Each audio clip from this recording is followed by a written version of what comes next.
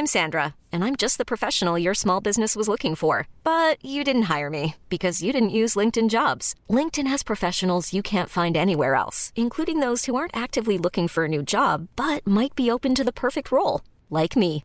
In a given month, over 70% of LinkedIn users don't visit other leading job sites. So if you're not looking on LinkedIn, you'll miss out on great candidates like Sandra. Start hiring professionals like a professional. Post your free job on linkedin.com/achieve today.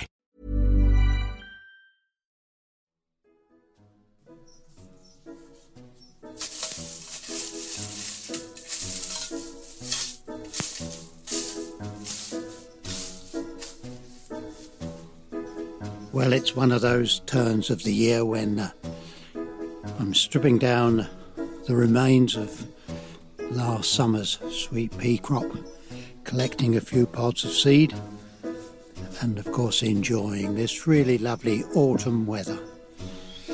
Subtle shades of autumn, I think they say, and the Shiza stylus is in flower, bright pink and red flowers in October, and the forsythia. Lots of people decry that shrub as being almost too easy and bright yellow in spring, but at this time of the year, when it takes on its autumn colour, it's an absolute delight. Bronze leaves first of all, and then turning to bright yellow. There is no better group of plants for flower power than forms of the shrubby potentilla. Thanks to this week's sponsor, Haylove Plants Limited, Pershore, Worcestershire.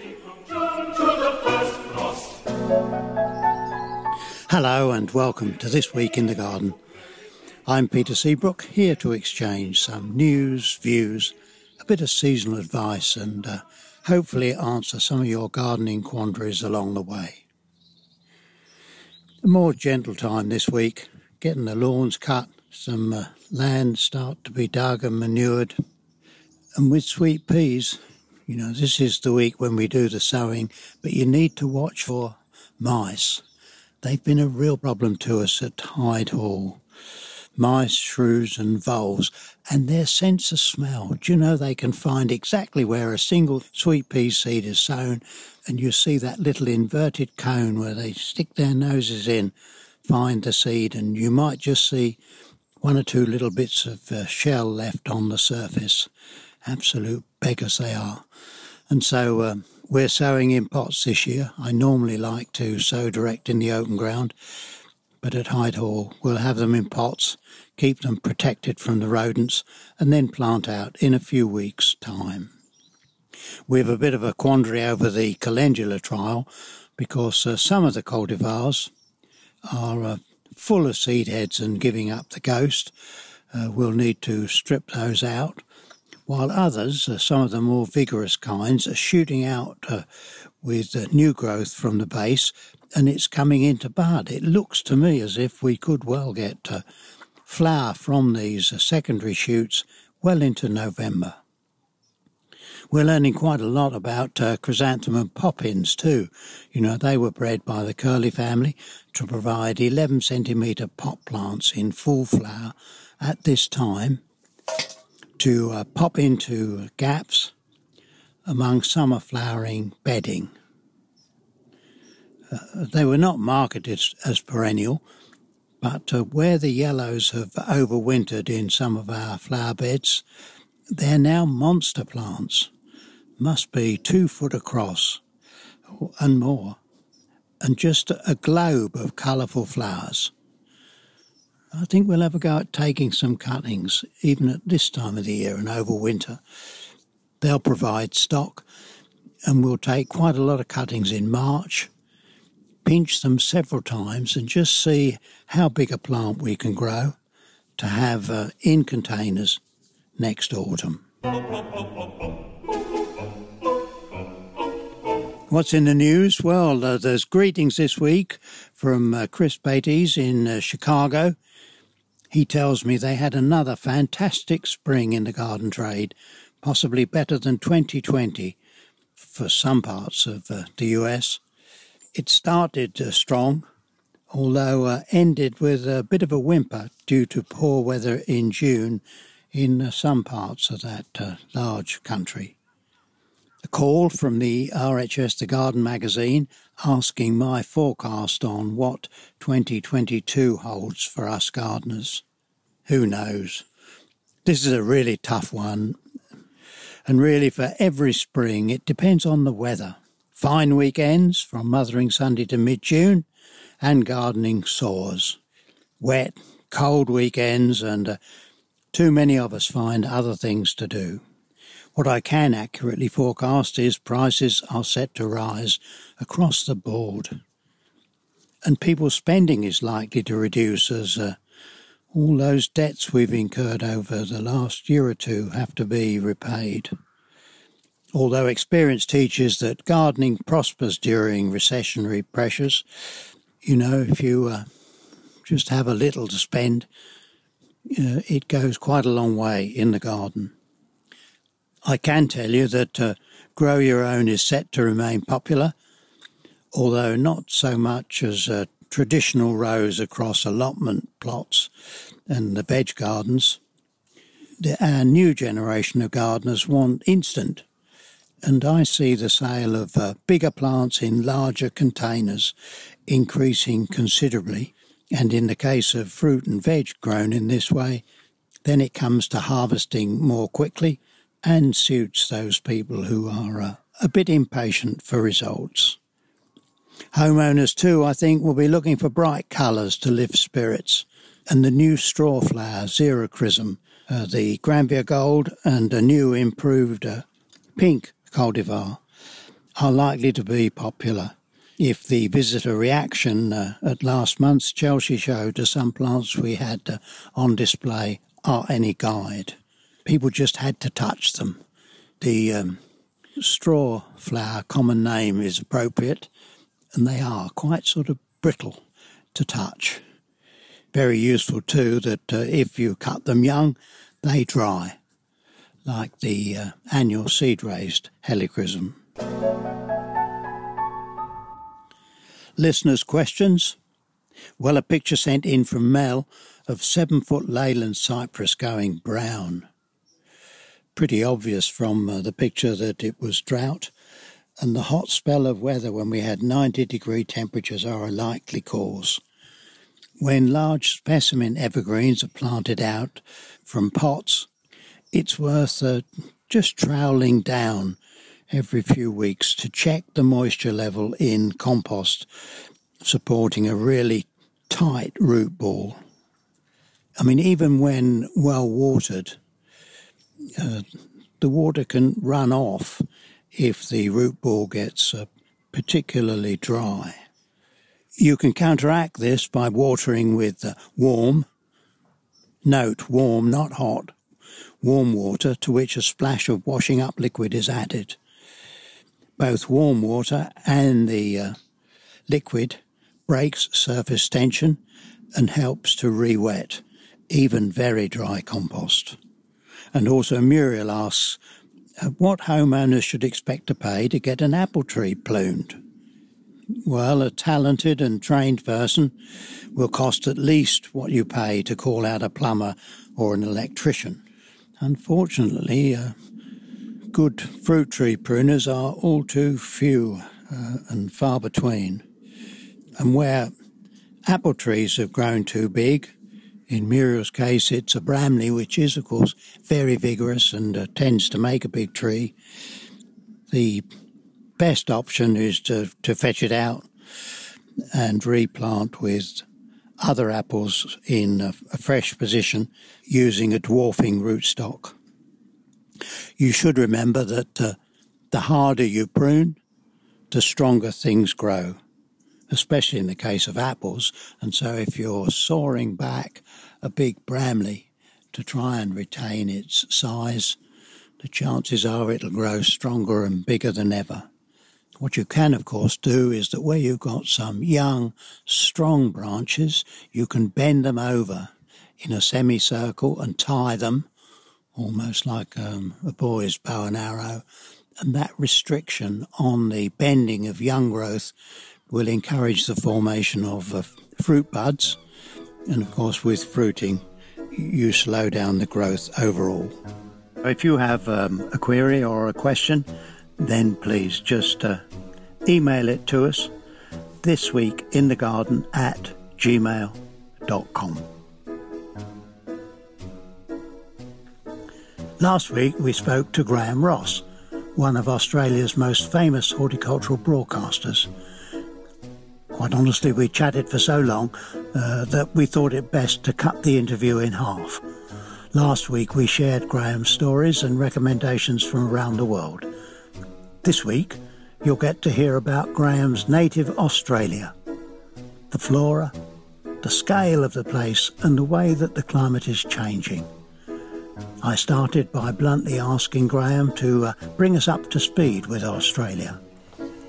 Well, Peter, Australia it's a very large landmass and very, very old. I think the bottom southwest of the country is equal or a little bit older than parts of Scandinavia. So it's a very ancient landmass, but we were connected to Gondwana, which was the great landmass which included India, Africa, Antarctica, and South America.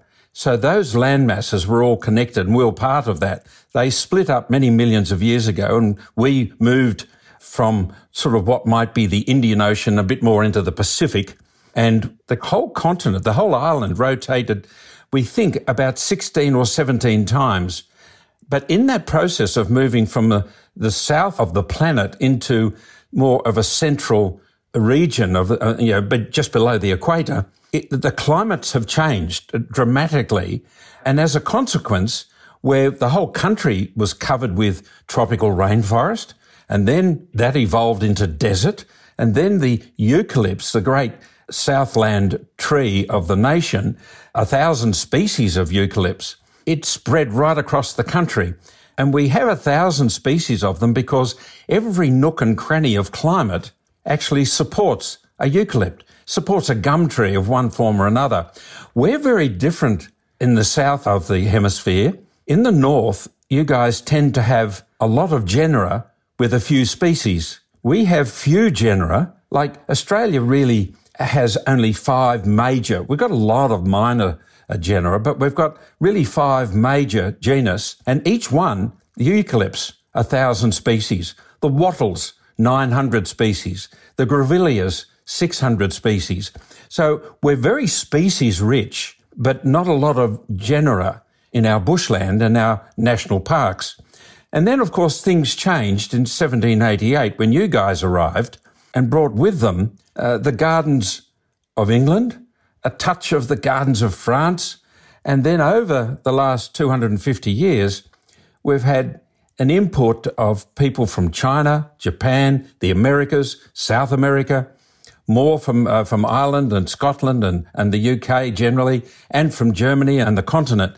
So our gardens are an evolution of ornamental horticulture and native horticulture. So in our own garden, we've got a massive American pin oak, Quercus pilastris, which is 95 metres in either direction.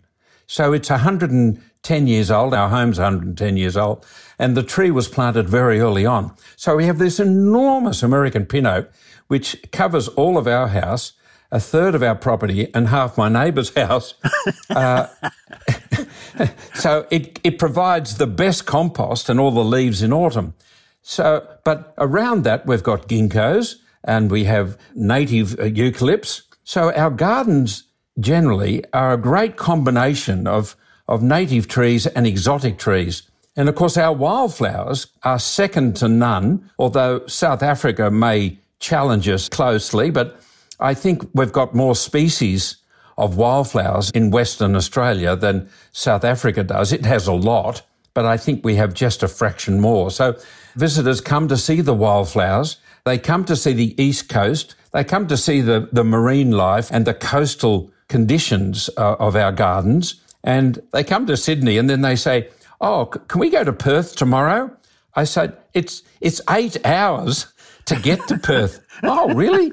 You know, it's an 8-hour journey to get to the other side of the continent. Oh, I didn't realise that. I said, yeah, you come from a small joint. You know, when you come to Australia And I must admit, we've had some great horticultural travellers to Australia. Martin Slowcock, who you remember, a dear friend and colleague from the RHS. Martin and his dear wife came to Australia and they wouldn't leave. I kept bumping into them in the Northern Territory and Queensland and Western Australia and in the centre. They loved the desert country and the wildflowers of the centre.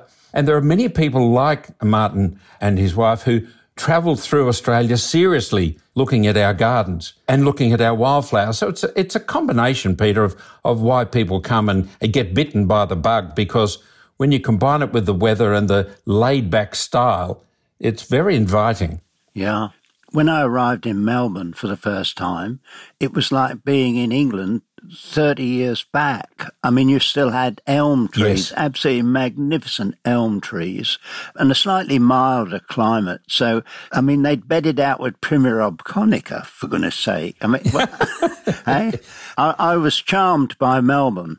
And then up on the Gold Coast, quite different again, yeah. It's interesting. I actually love the challenge of both radio and television for a national audience, because I know in Queensland, we're just planting our tomatoes this week. Queensland is harvesting their tomatoes. Victoria, Melbourne, where you've been, they're just sowing their tomato seed indoors. So they won't plant anything out for another month. The climates are quite different throughout the south, the central, warm temperate, and then the subtropical, and then the tropical right up north. So the climates are very different. And then on top of that, of course, you've got the soil variations as well. But the climates per se are now, they sort out gardeners very quickly. How on earth do you cope with that then? On this podcast, of course, I'm aware that we have listeners around the world, but then they're listening to know what's happening here. Yes. But in your case, how can you tell people when to sow tomatoes when the season's upside down? What?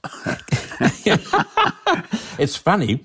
We have a fellow who rings me from Copenhagen who is an expat Aussie, and he rings occasionally because he's trying to grow Australian native bottle brush and eucalypts and wattles and the like in his glass house in Copenhagen. And I said, you must be spending all of your money trying to keep the damn thing hot, warm to keep. You get a name, and it'll be Peter, and then it'll give Godalming, it'll be the suburb. So I know where you live, and then the question will be about citrus or roses or lawns.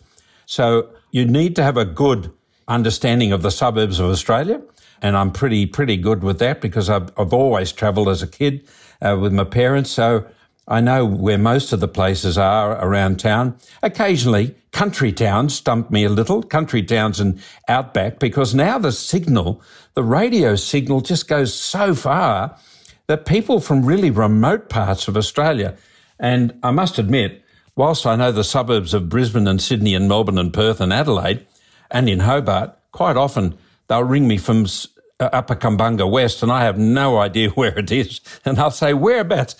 And they say, we're near Wollongong. Oh, really? or they're way out of Kalgoorlie or somewhere. So, and they'll say, you'll know our biggest town. It's 5 hours away.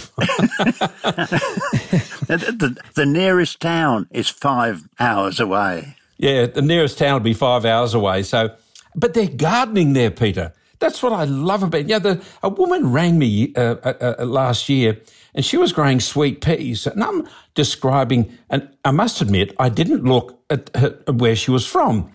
And I was trying to give her some tips on her sweet peas. And she said, but Graham, it's the extreme heat. And I said, yeah. And then I looked at where she lived. And she was on the edge of the West Australian desert.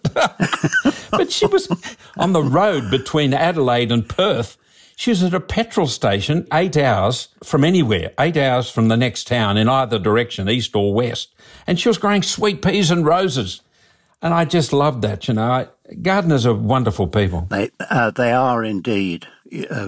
People ask why I keep going to Chelsea, and really, it's to meet the people. Yeah. And as you go through the show, they're different people. The first 2 days it's members, who are pretty well informed, and the next 2 days are people who are not at work on the Thursday and Friday, and then Saturday and Sunday we've got the actual workers, and they're different people in each of those days, and sometimes they can be all over you, if they've been watching or listening for a few years. To actually meet someone face to face, they get quite excited. I watch them talking to you, and I can see the, as you say, the ones up front, the David Austin Jr. says g'day, and all those guys early on in the week, and as it goes through, and they're in awe, and you're explaining a tomato or a new marigold to them, and they're in raptures, taking every bit of information down. And it's the same here. They're just beautiful people. And how have you managed them with the current problem with virus? I mean, presumably tours are out, are they, or do you do home tours? We're doing New South Wales. We've got a strange situation. We do have, from 1900, a Commonwealth. So the whole country is covered by a Commonwealth, and the capital is in Canberra. We have all these individual states, and never before, even in war, we've never had the situation that we have now, and that is where the power is still vested in the premiers of the states. So when the state health department advises the premier, we need to lock down, or we need to lock down this suburb, or we need to close the transport, or we need to close, my hair's long because I haven't been to a hairdresser. Yeah, but how about mine? I haven't been to a hairdresser for 2 months, and because where we live, we're in a bit of a soft lockdown. But Victoria has been locked down the longest of any state or country in the world.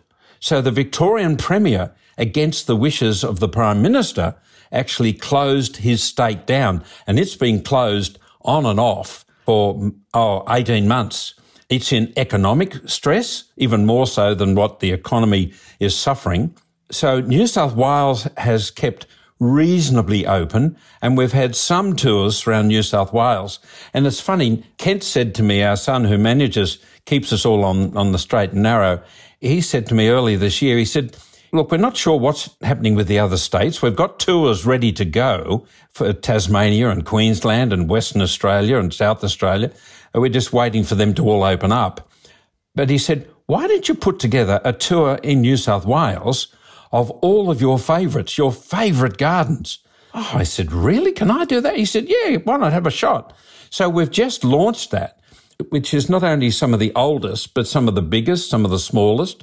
The 3 botanic gardens, Sydney, Mount Annan, which is the Australian native botanic garden, and then the Blue Mountains Botanic Gardens, which is a cool climate garden in the heart of the Blue Mountains National Park, a World Heritage listed site. So we've included those. The Japanese garden, which was built after the war because we had a lot of Japanese soldiers who were imprisoned here after the war, and there was a breakout. There is a film made about it called The Cowra Breakout, and a lot of them were killed and a lot of Aussies were killed. And there's a beautiful, beautiful garden, which a Japanese friend of mine who's passed away now, Ken Nakajima, he designed this beautiful Japanese garden in an Australian landscape. You'd love it, Peter. It's just full of emotion and horticulture and landscape scenery. And then you've got this overlay of the Japanese design, which is just so beautiful. So I've included that. Mayfield Garden, which is our largest garden, it's had something like $30 million spent on it. So in fact, the owner lives in London, lives in Mayfield. So I'll give you his address. You can go and say good day to him. He's a lovely guy. I think I'd rather come to Australia and see it, Yeah, I think so. So we've included all these gardens, and that'll be March in 2022. But we've got 2 tours to Japan. We've got a tour that we've just announced to Chelsea 22 in May. And, of course, with the decades rolling around, Floriade is back on. We normally have 4 tours to Floriade, but we've decided it's a bit risky because it's a lot of money to set up the tour to have it fail. So we're running one at this stage, and that will be late spring, early summer, maybe about May, June. So we've got those 4 international tours. We normally have 25. Goodness. 25 tours a year, but COVID has absolutely smashed us. Yeah. But the other side of the coin, because I'm the founding chair of the Australian Garden Council, which the Prime Minister helped me set up, the previous Prime Minister, back in 2015, and they funded us, fortunately, bless them. We keep a very close watch on gardening numbers, and we've only got 3 pillars. One of them is to support and engage with teenagers, because we've lost our connection with all of our teenagers because the industry's been busy making too much money and not focused on the future. We are engaging with home gardeners and with community gardens. And the third one is international tourism, because if we can kick gardening tourism off for Australia, it'll increase employment, increase chances and increase salaries. So they're the 3 pillars. But between March 20 and March 2021, we had an additional 2.5 million Australians join the fraternity. So we're sitting on about 8.2, 8.5 million gardeners in Australia at the moment gardening. And the thing that gave us such a shock, and the industry a shock, in February, March 2020, the industry sold 8.5 billion punnets of seedlings. 8.5 billion. Now, I don't remember anything even remotely getting to 1 billion, let alone 8 billion. So we sold hundreds of millions of seed packets. They cleaned the garden centres out and the nurseries. We just sold out. Yeah. So the gardening fraternity is absolutely booming, and so is our garden club, the Garden Clinic Club. COVID has had a silver lining, because people locked in at home who can't get out other than go to the shops or go and get vaccinated, they're at home gardening, and so are the kids. And there's a lot of stress and a lot of mental pressure on all those people, and gardening is helping to relieve that enormously. It would be fair to say that in the States, in North America and in Europe, it's exactly the same experience. I mean, Mr. Fothergill, I think, is selling seeds in Australia. Here in the UK, the first 2 weeks in lockdown, his business increased 400%. Well, we had a very interesting situation. I never expected this to happen, but I've ended up in the last quarter of my life engaging with politicians. And I realise if you want to get things done at the level that I want the changes to happen, I've got to engage with state and federal governments. I've got to talk to the Prime Minister. I've got to talk to the ministers. I've got to talk to the Premier. I've got to talk to these guys, because I don't have time. The industry doesn't have time. I've got to get our TAFE education, our young people coming out of high school. I've got to get them into training and apprenticeship. And I can't sit around and wait for this to evolve. It's got to happen sooner than later. And the best way to do that is to push down from the top. Our 40th anniversary on radio was Easter Saturday 2020. And I was very lucky. Mark Vasilewski rang me, dear old Mark from Royal Parks, London. Yeah, dear fellow. And he rang in to wish us happy birthday. A lot of people rang in for our 40th birthday, which was just lovely. But the Minister, National Federal Minister for Agriculture, rang in, wished us a happy birthday and thanked us for what we did and yada yada. And I said, look, Minister, you know, COVID, it looks like it's going to be horrendous. And I said, you've just announced that a lot of shops, food and banks and what have you, are essential services. But I said, you know, I think if people are going to be locked in their homes, they're going to be doing a lot of gardening. I said, is there any chance that you could include garden centres as essential services? And he came back, he's only a young fellow, he came back with the most fulsome answer on how gardening is so important and essential for mental de-stressing and for the community health. And the answer went on for 2 minutes. So I said, well, I assume, Minister, that you're going to include it. He said, consider it done. Now, that it was just incredible. And the nursery industry tape recorded the interview, sent it to their members, their 6,000 members throughout Australia, and they remained, in the main, they've remained open ever since.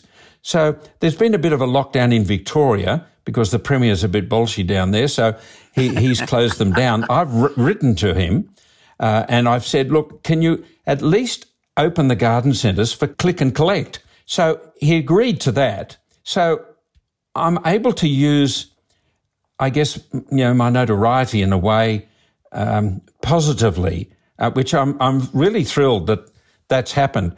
And so many garden centres have been able to remain open for visitation so that they must wear a mask and they've got to be self-distancing and all of that. People can still buy their fertilisers and their seedlings and their shrubs and their trees and buy a geranium and put a smile on their face. We've been very, very lucky in that sense. The remarkable thing is that we can mirror that. Yes. We did an open letter to the Prime Minister how important it was to open garden centres when everything else was closed. And fortunately, he made that decision too. Yes. And without question, it kept people sane to be able to go out and grow something. Yes, absolutely. And I think the older folk cope a little bit better, but I think the younger ones, even the younger parents, I think they're struggling, Peter. I think they're really struggling. And gardening's one of the few things that keeps them sane.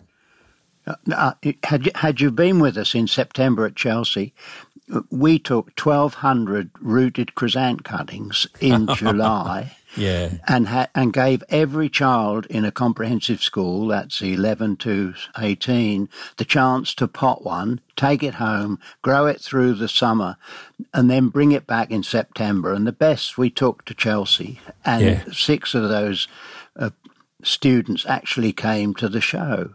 Isn't that great? But you have to go out, Graham, don't you? You can't sit on your backside and say, young people don't garden. You've got to go out and you've got to show them. Yes. Graham, we're entering winter now. You're just coming out of it. Can you tell us a little bit about Australian winters? Well, it's interesting. I'm on a radio station in Sydney that is full of very likely more climate deniers than any other station in Australia. I'm a bit of an outlier because as a gardener, as a horticulturist, I'm aware that things are changing. If I went to Japan to see the wisteria on the same date that I went in 1980, we wouldn't see one of them. It's changed imperceptibly about a day a year, but a day a year in 40 years is a month. And it's very likely the best example. When I get politicians and they say, I don't know about this climate change, and I say, well, I'll give you an example. If I went to see autumn foliage in Japan in November, or if I went to see flowering cherry blossoms in spring in April, and if I went the same dates that I went in 1980 or even 1987 or 88, I wouldn't see any autumn colour and I wouldn't see flowering cherries. And that resonates. And they say, why? I said, because the bleeding climate has changed and it changes imperceptibly. You don't notice it unless you keep going back there and you go there to see the wisteria. And then suddenly it's not there. So we've had to change our dates. Every couple of years we move our date, and they've all moved in Japan in particular because we're looking at a specific climate time and flowering season about a month. Now, our seasons in Sydney, in particular, where I live in Sydney, just about 40 minutes northwest of the city of the Sydney, of the CBD, which is a great tree area and a lovely sort of gardening. It's an old gardening suburb. And our winters are getting a little bit colder. We normally only get 1 or 2 frosts, which is a bit surprising maybe for you guys, but we occasionally, not every year, but our winters will be a bit colder. We are noticing, because there's a change in the Pacific Ocean and also in the Indian Ocean.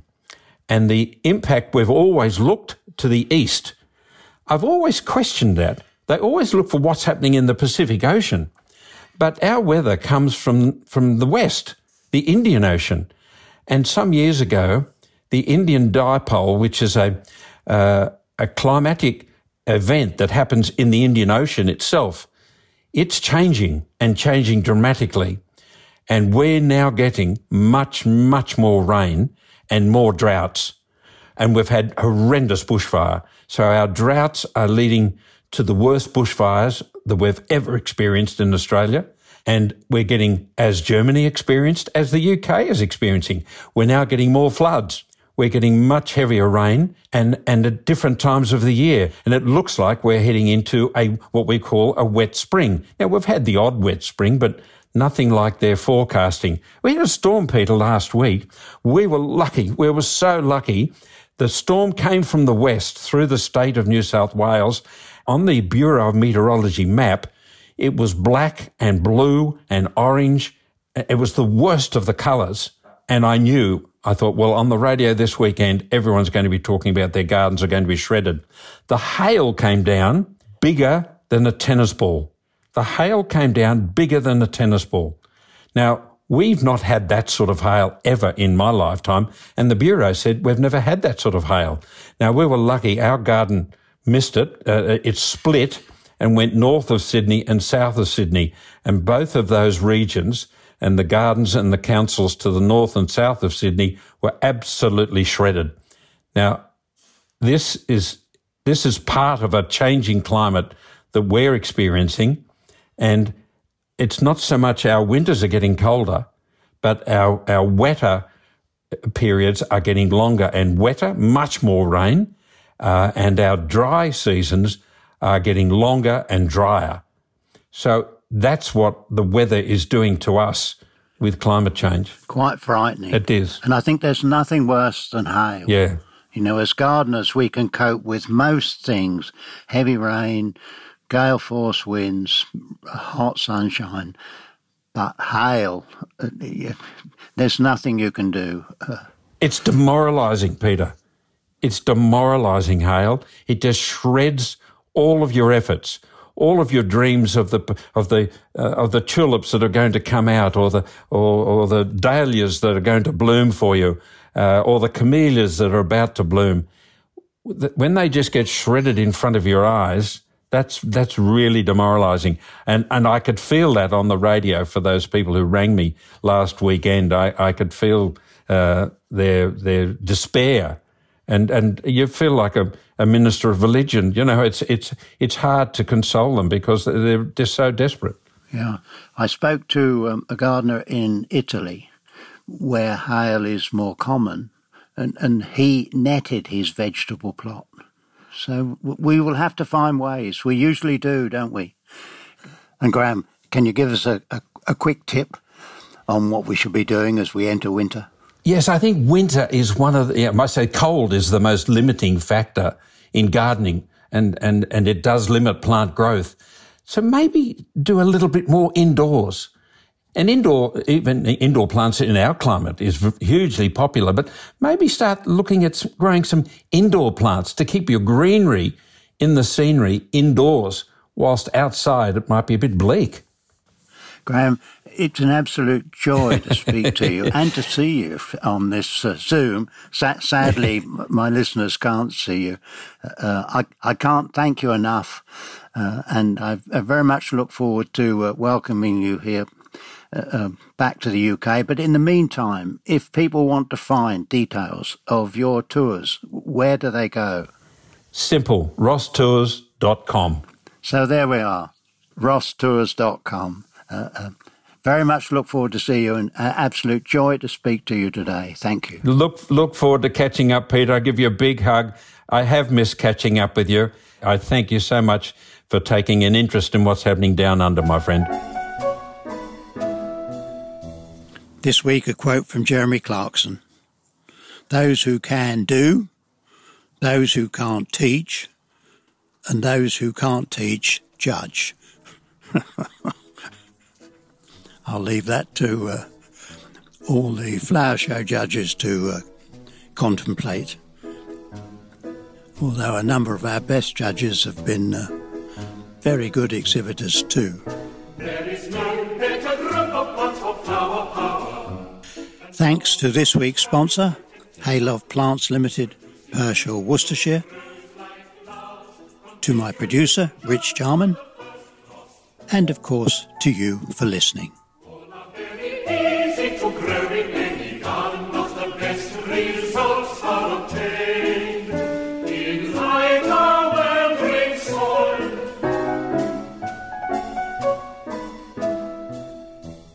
the best flower laid, the present plants in full summer. The partial shade is tolerable. No regular pruning is necessary. But we go will be maintained. If all in the branches are cut down to ground level, it's free. Imagine the softest sheets you've ever felt. Now imagine them getting even softer over time. That's what you'll feel with Boll & Branch's organic cotton sheets. In a recent customer survey, 96% replied that Boll & Branch sheets get softer with every wash. Start getting your best night's sleep in these sheets that get softer and softer for years to come. Try their sheets with a 30-night guarantee. Plus, get 15% off your first order at bollandbranch.com. Code BUTTERY. Exclusions apply. See site for details. Hold up. What was that? Boring. No flavor. That was as bad as those leftovers you ate all week. Keke Palmer here, and it's time to say hello to something fresh and guilt-free. Hello Fresh. Jazz up dinner with pecan-crusted chicken or garlic butter shrimp scampi. Now that's music to my mouth. Hello Fresh. Let's get this dinner party started. Discover all the delicious possibilities at HelloFresh.com.